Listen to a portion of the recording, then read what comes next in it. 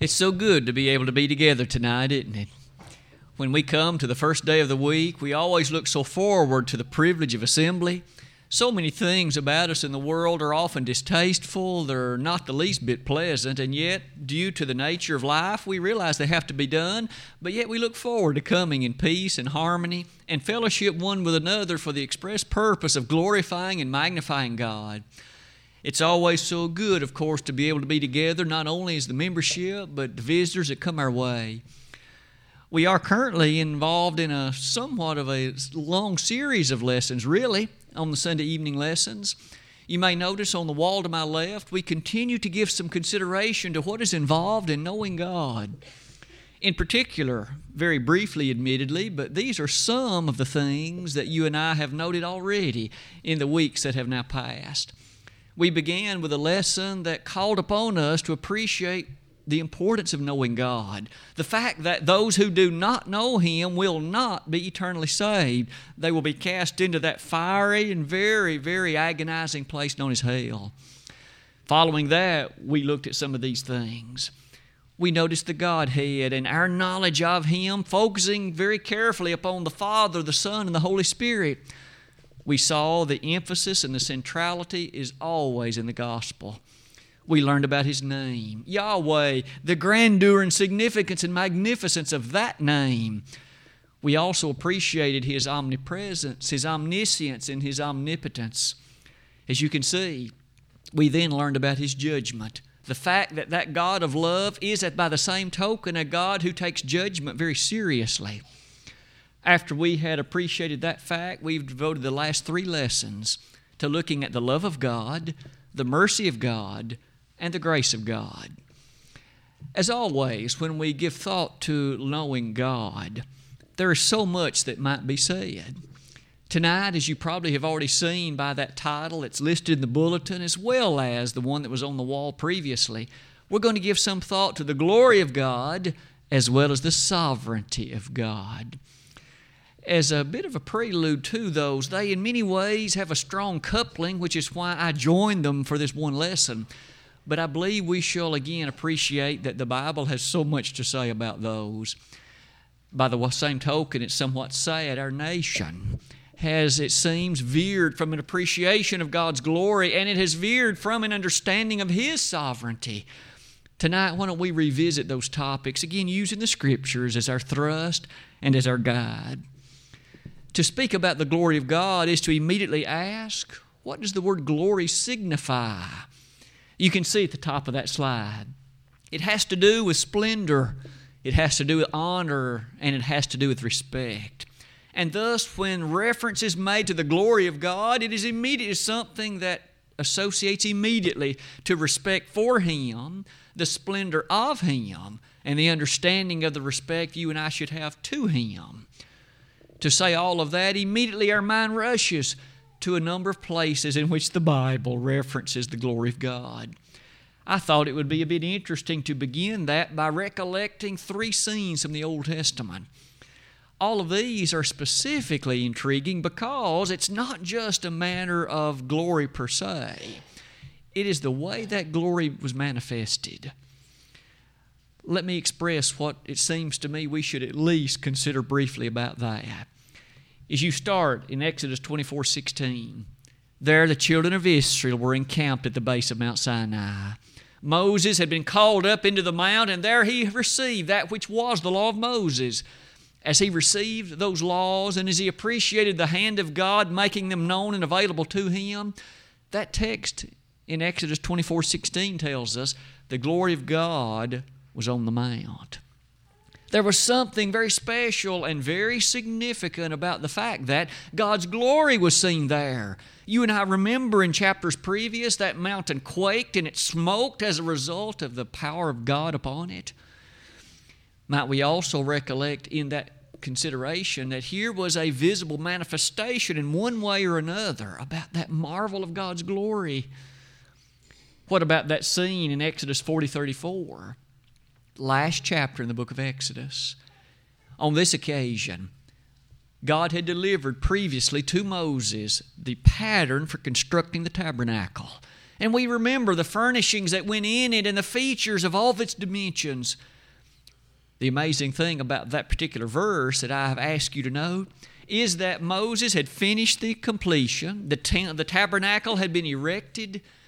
And then it said the glory of God filled that tabernacle.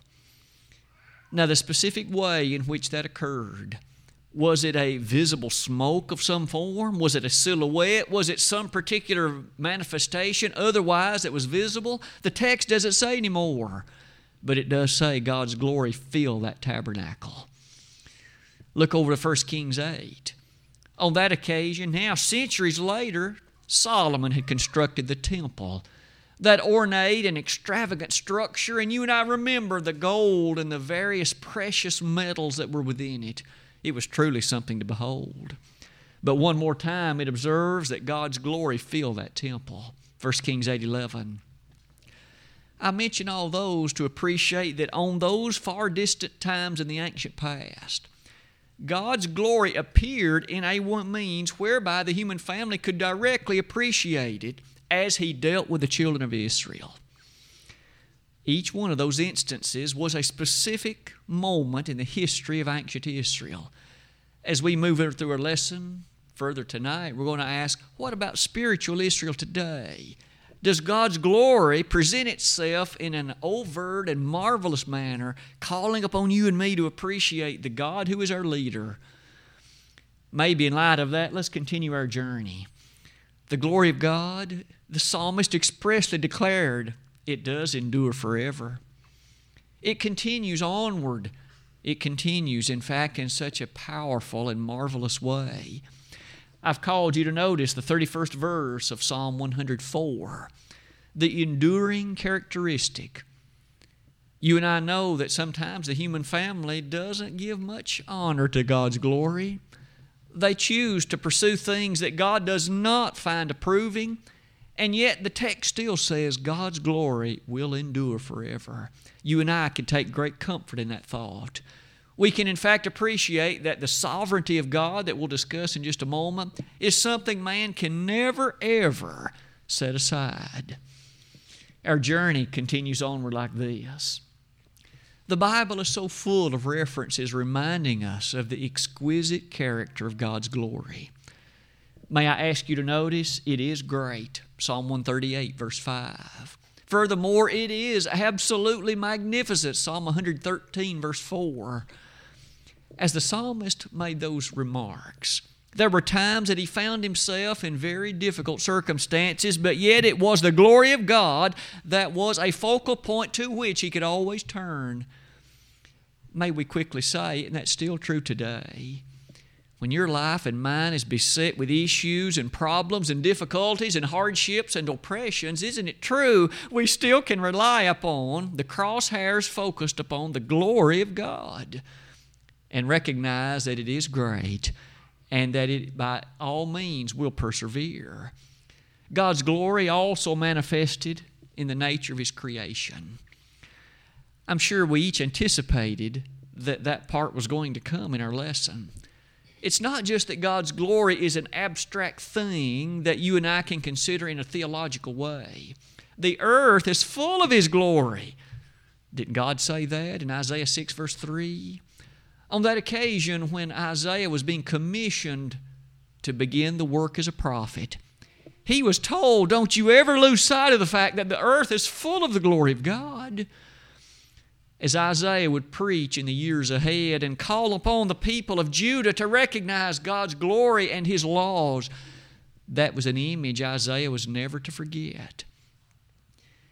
In addition to that, we also remember the very last book in all of the book of God. In Revelation 4, verses 9 through 11, we remember it again was an encompassing scene. It is something that perhaps you and I have learned to appreciate by way of visualization. There was a throne. There was a one sitting on that throne, and there was a rainbow over him. It was a throne that was absolutely majestic. Clearly, the one on the throne was the ruling king. And as that chapter unfolds, we realize it's God the Father on that throne. And as He rules and He reigns in royal splendor, We appreciate the closing verses of that chapter now bring us to the moment at hand. We notice that His creation is such that holy, holy, holy Lord God Almighty, worthy art Thou to receive glory and power. Notice it's His creation that should call the mind of man to the understanding of God's glory. It really is an amazing thing.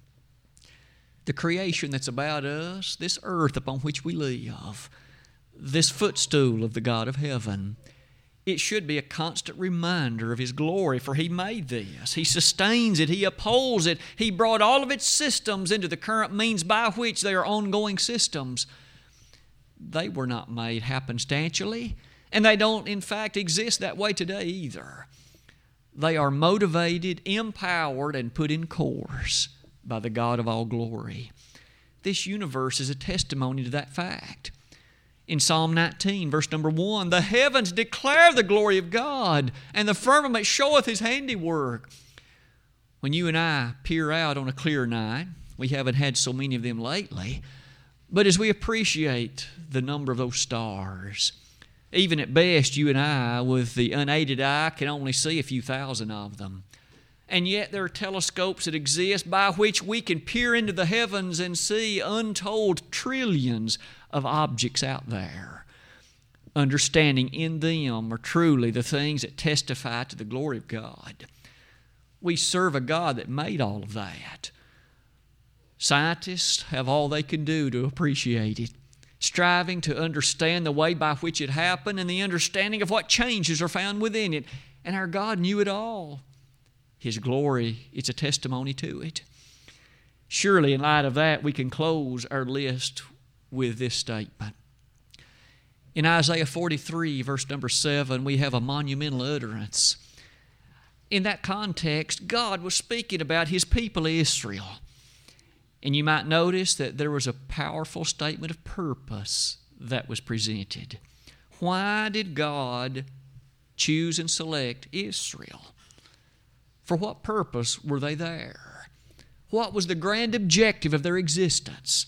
You and I could offer many features, no doubt, that would be important elements in that listing, but there God gives us the explicit affirmation, I made them to glorify me.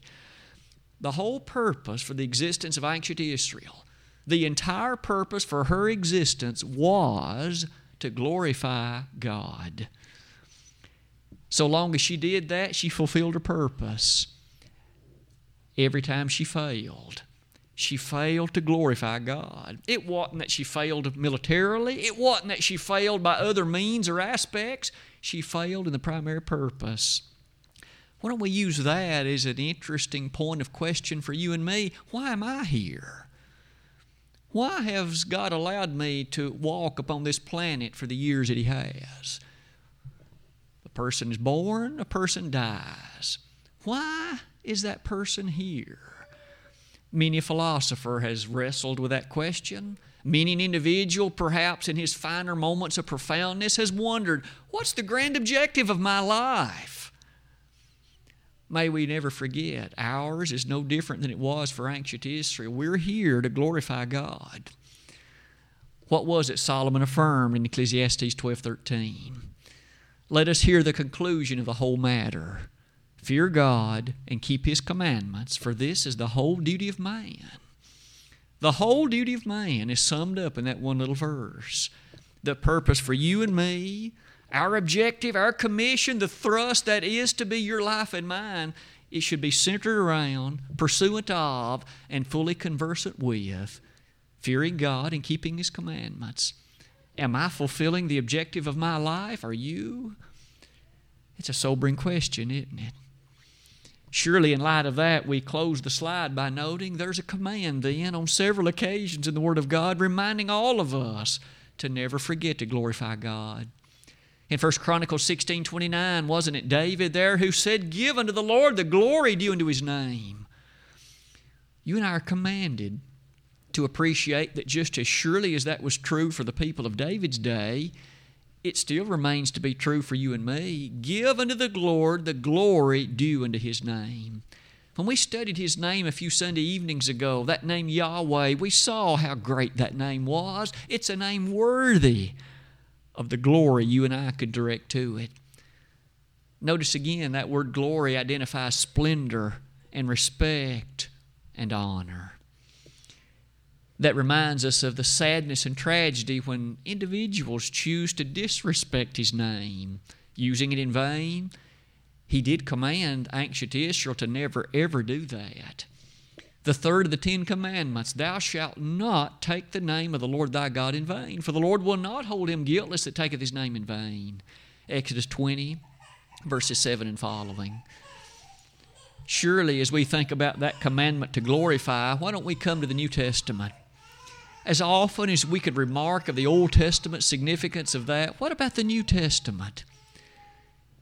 Let him that glory in the Lord.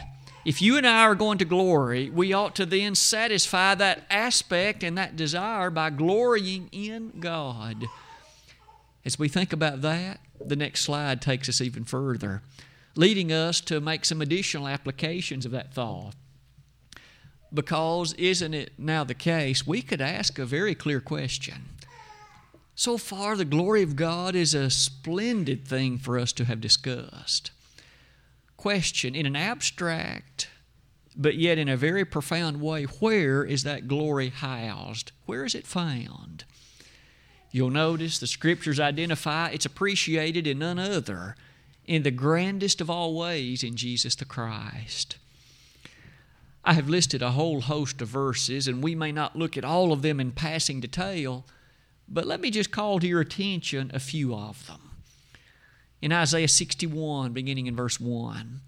Now, the particular context of that passage may have slipped you and me, but here's a brief reminder. That is a passage that Jesus quoted practically verbatim in the New Testament. Picture the scene with me.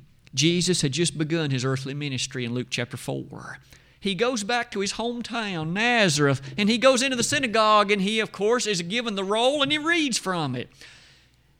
He was allowed the privilege of selecting anywhere he wanted to read. That was one of the aspects of the ancient synagogue worship.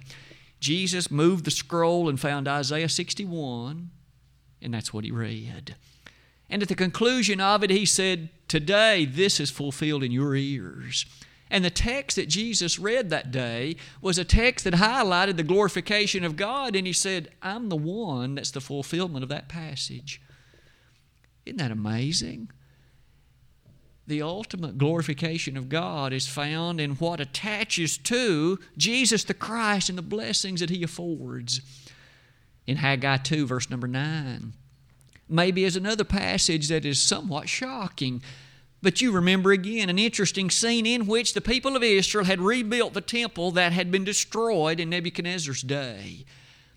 As they rebuilt it, that second temple was far inferior, at least in regard to the things that made it up. They didn't have access to all the gold and the silver and the fine wood, so they did the best they could do. However, an amazing text is found. In Haggai 2:9 it says, the glory of this latter house shall be greater than the glory of the first one. And those of that day were no doubt greatly emboldened by such a statement. How could this building be more exquisite than the first one? The answer is simple. Jesus the Christ would walk in this second one. As He ultimately would come to this planet, born of course in Bethlehem, the time would come He would walk in that one. And inasmuch as that were true, of course, its glory would be far grander because the Son of God was in it. There's how you and I appreciate that marvelous passage in Haggai 2. Maybe finally, I would ask you to notice quickly in Galatians 6:14. One final admonishment as Paul closed that Galatian letter. He said, I will glory in the cross of the Lord Jesus Christ. Paul recognized there was no need to glory in anything else. He had placed his citadel upon the cross of Jesus Christ, and in that and that alone, he claimed, I will glory. May you and I feel just as strongly as he. When you and I hear that word glory, we sometimes think about those who would boast and brag, and those who would in fact direct their preeminence in a certain way. Paul says, my preeminence will extend no further than the cross.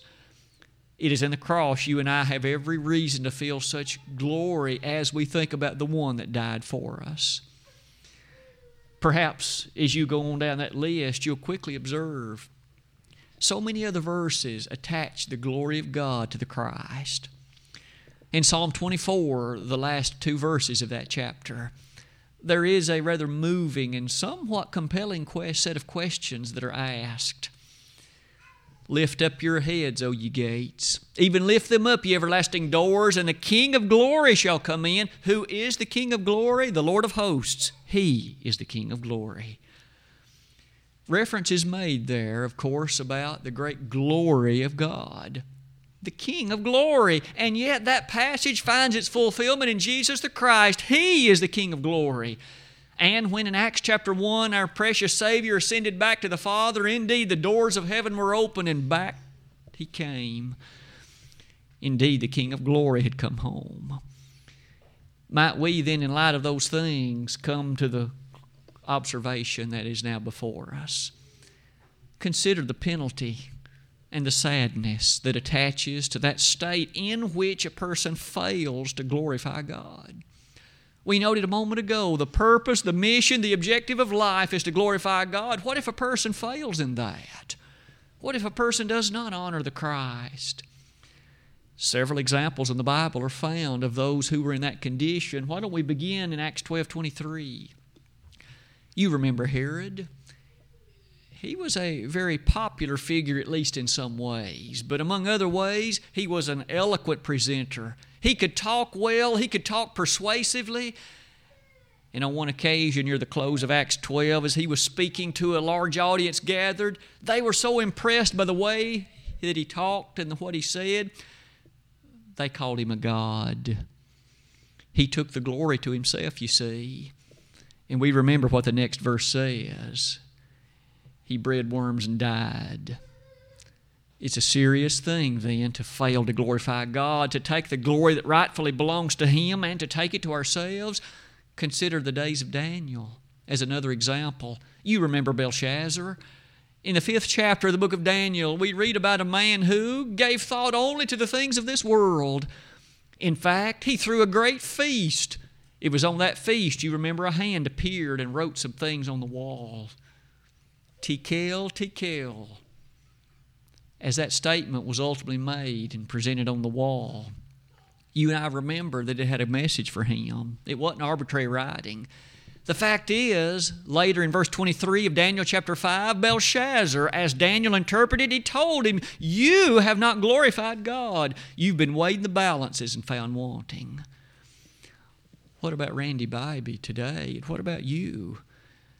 There is an internal balance, and am I found lacking or wanting in the balance of God? If so, I should expect my fate to be no better than Belshazzar's. You may remember as that chapter ended, he died. He died apparently apart from and not in favor with God. How sad it is to not appreciate glorifying God. Whether it be Daniel, whether it be Herod, we might now add into that refrain in Galatians chapter 6. In verses 7 and 8, God is not mocked. You and I remember as simply and as profoundly as that statement reads, God is not mocked. Whatever a man sows, that he's going to reap. He that soweth to the flesh shall of the flesh reap corruption. He that soweth to the Spirit shall of that Spirit reap life everlasting. You may notice, although the thought of God's glory clearly is there, the word does not directly appear. But it does say God is not mocked. Men may thumb their nose at God. They may take His word and cast it aside as if it's unimportant, and their fate will be no better than that of ancient Jehoiakim, who in Jeremiah 36 took his penknife and cut up the Word of God because he didn't like what it said. However, you and I remember God commissioned Jeremiah, who in fact had Baruch to rewrite the same prophecies and even strengthen them, because you just cannot treat God's Word lightly like that. That's a great lesson for us today still, isn't it? As you and I so far have discussed the glory of God, we'll close that particular slide with that observation of 1 Corinthians 6. Therefore glorify God in your body and in your heart, which are God's. When you and I then think about the command to glorify God, that's given to all of us. We must be then dutiful to do it. The whole thought of God's glory, I suppose, prepares us for the next slide, because the sovereignty of God is the next topic before us. Tonight, as we look at this pair of issues, not only His glory, but that of His sovereignty, look at how this slide begins. There have been those who have asserted that the major teaching of the entirety of the Bible is the sovereignty of God. What did the person mean by a statement like that? Well, the word sovereign may sound like a rather fancy jurisdictional term, but the idea is really pretty simple. It just identifies the right to reign. An individual or a being that possesses the right, the authority to reign, R-E-I-G-N. And so it is that as you and I ponder the sovereignty of God, didn't it say it in Exodus 15:18? He shall reign forever. Just as surely as His glory endured forever, so too His right to reign shall never cease, and it shall never end. You and I don't know about the whimsical features of what time shall bring, but this much we know: God will always have the right to reign. His absoluteness, the thunderous assertion of His ability and His knowledge to reign. It is, that being said, why don't we count for just a moment in the 4th chapter of Daniel. The book of Daniel is truly an interesting book as it relates to the sovereignty of God. I'd like to ask you to reflect for just a moment upon Nebuchadnezzar as he reigned over ancient Babylon. No one would question that ancient Babylon was a powerful empire in its day, and Nebuchadnezzar was a regal and powerful monarch in his day. It was, though, in that very context when, at the height of his power, the prophet Daniel came before him and reminded him of the sovereignty of God. You may be powerful, Nebuchadnezzar, but there's one far more powerful than you. You may be mighty and a great lawgiver, Nebuchadnezzar, but there is one who is absolutely grander than you and who is the marvelous sovereign leader. For that reason, notice verse 25, God rules in the kingdoms of men. It's true that there are empires and there are hundreds of countries scattered around the globe. They have their presidents and their parliaments, and they have their princes and their monarchs. They have their kings on occasion. The fact remains, God rules in the kingdoms of men, Daniel 4:25.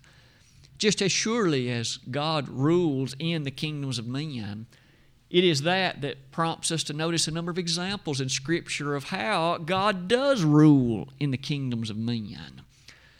Perhaps none any finer than the 10th chapter of Isaiah. As that book somewhat is at still its beginning, God reminds the prophet as well as the people of the day that nation at that time known as Assyria, God says they are instruments in my hand. I'll raise them up when I'm ready. I'll cast them aside when I'm ready. Assyria was a rod in the very hand of God to inflict damage and punishment upon those who were deserving of such, but also to recognize the innate ability of God to control the affairs of that nation. Question: the United States of America today, in the year 2015, I suppose there was a time when it would have been widely regarded as a nation at least trusting as a rod in the hand of God for good. Is that true any longer? Perhaps still a rod in His hand, but maybe not so much for good anymore. Because as a nation, if we fall aside from the perfectness of what is His will and we fail to glorify Him, what happened to those nations who did not glorify Him and those individuals who chose a different course? It is in that regard I would invite you to notice the blessings that come unto those nations that do choose to honor and glorify Him. Happy is the nation whose God is the Lord, Psalm 144, verse 15. The psalmist stated it like this a number of chapters earlier. You'll notice in particular in Psalm 33:12, blessed is that nation whose God is the Lord. Blessings were provided, pronounced, rewards were asserted. And wasn't it true that Solomon, the marvelous writer of Proverbs, affirmed, righteousness exalteth a nation, but sin is a reproach to any people, Proverbs 14:34. Having looked at that side of the coin, lifted high the beautiful state of honoring and glorifying God, look at the opposite side of that coin. What about those nations that choose not to honor Him, that choose not to glorify Him? If ever there was a warning, perhaps, that should be sounded so loudly and clearly for the thinking people in our land, maybe it ought to be the wording of Psalm 9, verse 17. Every nation that forgets God, what is its fate? What is its end? What is its destiny? You can read that verse for yourself. But every nation that forgets God is doomed for ruin and for destruction. Those are the words of the ancient psalmist. Aren't they thought-provoking words? Aren't they words that challenge us and ought, in fact, to be boldly proclaimed loudly and clearly? All the places in which there are listening individuals in our land. But every nation that forgets God, it's not a pretty sight. One by one, as you think about the last statement on that slide, it is something to appreciate that sovereignty of God. Tonight it was read in our lesson text taken from Romans 14. There was an interesting statement found there. I've got, of course, that scene in which every knee shall bow and every tongue shall confess. You may notice that which will be confessed and the one understood to be the ruling power, because the knee will bow to that one, is of course the Lord. Individuals who choose not in this life to honor Him, think about their state at the day of judgment. They now will directly face the one whom they did not honor in this life, and now they will confess His name, though it'll be too late. They will then bow before Him as the august and awesome one, but it'll be too late to appreciate the eternal benefits then. It is now that we should honor Him, and now that we should respect His sovereignty. As you'll appreciate, eventually as all understand that, what about that text in Philippians chapter 2? Again, bringing us back to Jesus Christ. He did say, did He not, in Matthew 28, that all authority has been given to me in heaven and in earth. And just as surely as all that authority rests with Him, you and now, I think, are drawn to a clearer appreciation of the church. We are part of that body whose task, whose mission, whose lovely chore is to direct glory and honor to God through Christ. In Ephesians 3, verse 21, unto Him be glory in the church by Christ Jesus throughout all ages, world without end. Amen. You and I don't know how long this world will last. We don't know the year, the moment, the time at which our Savior shall return, but this much we know. Until that moment, the duty, the responsibility, the grand message of the church is to bring glory to God through Jesus. Aren't you thankful we can do that? And aren't you honored to be a part of that mission? Because sure enough, as we understand all of that, Paul had to address this very attribute.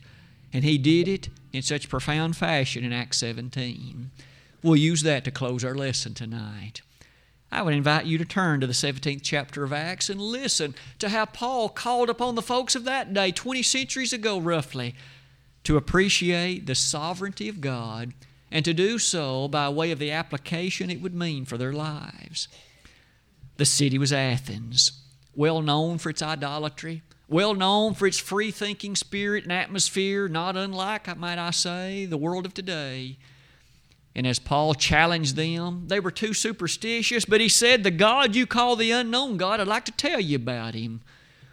And so it was, beginning in verse 22, Paul had these words to say.